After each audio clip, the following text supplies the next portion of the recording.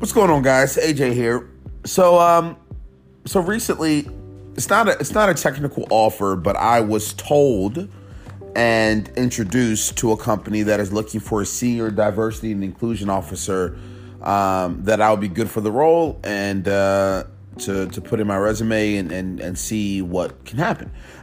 So that's interesting. I'm not sure if I'm ready or in the mindset to be an employee again, but I always will enjoy the process of figuring out another opportunity. So it has me kind of going on this deep dive rabbit hole into all of my notes over the last 7 years around diversity, equity, and inclusion, just to kind of refresh my mind, revisit any old thoughts or passages or blogs or just perspectives that I once had, and just do a little bit of deep diving to refresh my gut perspective.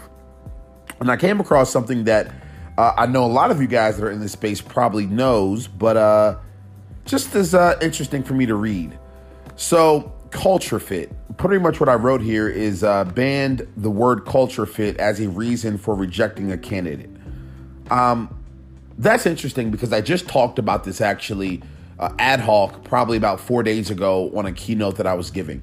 And what I was talking about when I was talking about culture fit is culture fit for me is just another way of a lazy way of a leader pretty much saying, look, I am scared. I am nervous. I don't have an interest. I am anxious. I am confused. I am not excited about bringing in a diverse energy, a diverse background, a diverse way of thinking, a diverse perspective into our inner circle here because I'm afraid it will mess up our flow. I'm afraid they may not have the technical jargon that we all have, which will get us a little bit off track, which will slow us down. And we're a company that really needs speed right now. They give all these crazy, outlandish, let's call it what it is, bullshit.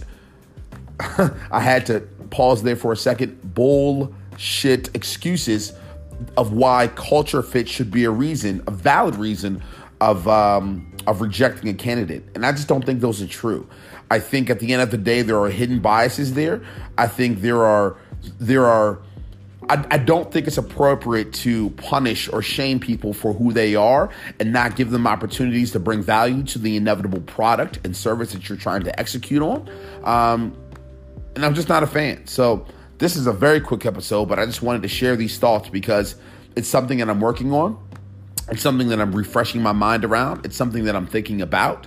And I'm really deep into the strategy of diversity and inclusion, not necessarily just the race or the gender aspect. I'm really kind of getting into everything. And so for me, when I see the word culture fit of the reason of why you did not bring someone into your organization, that pretty much tells me that you're a lazy ass leader, if I'm being honest.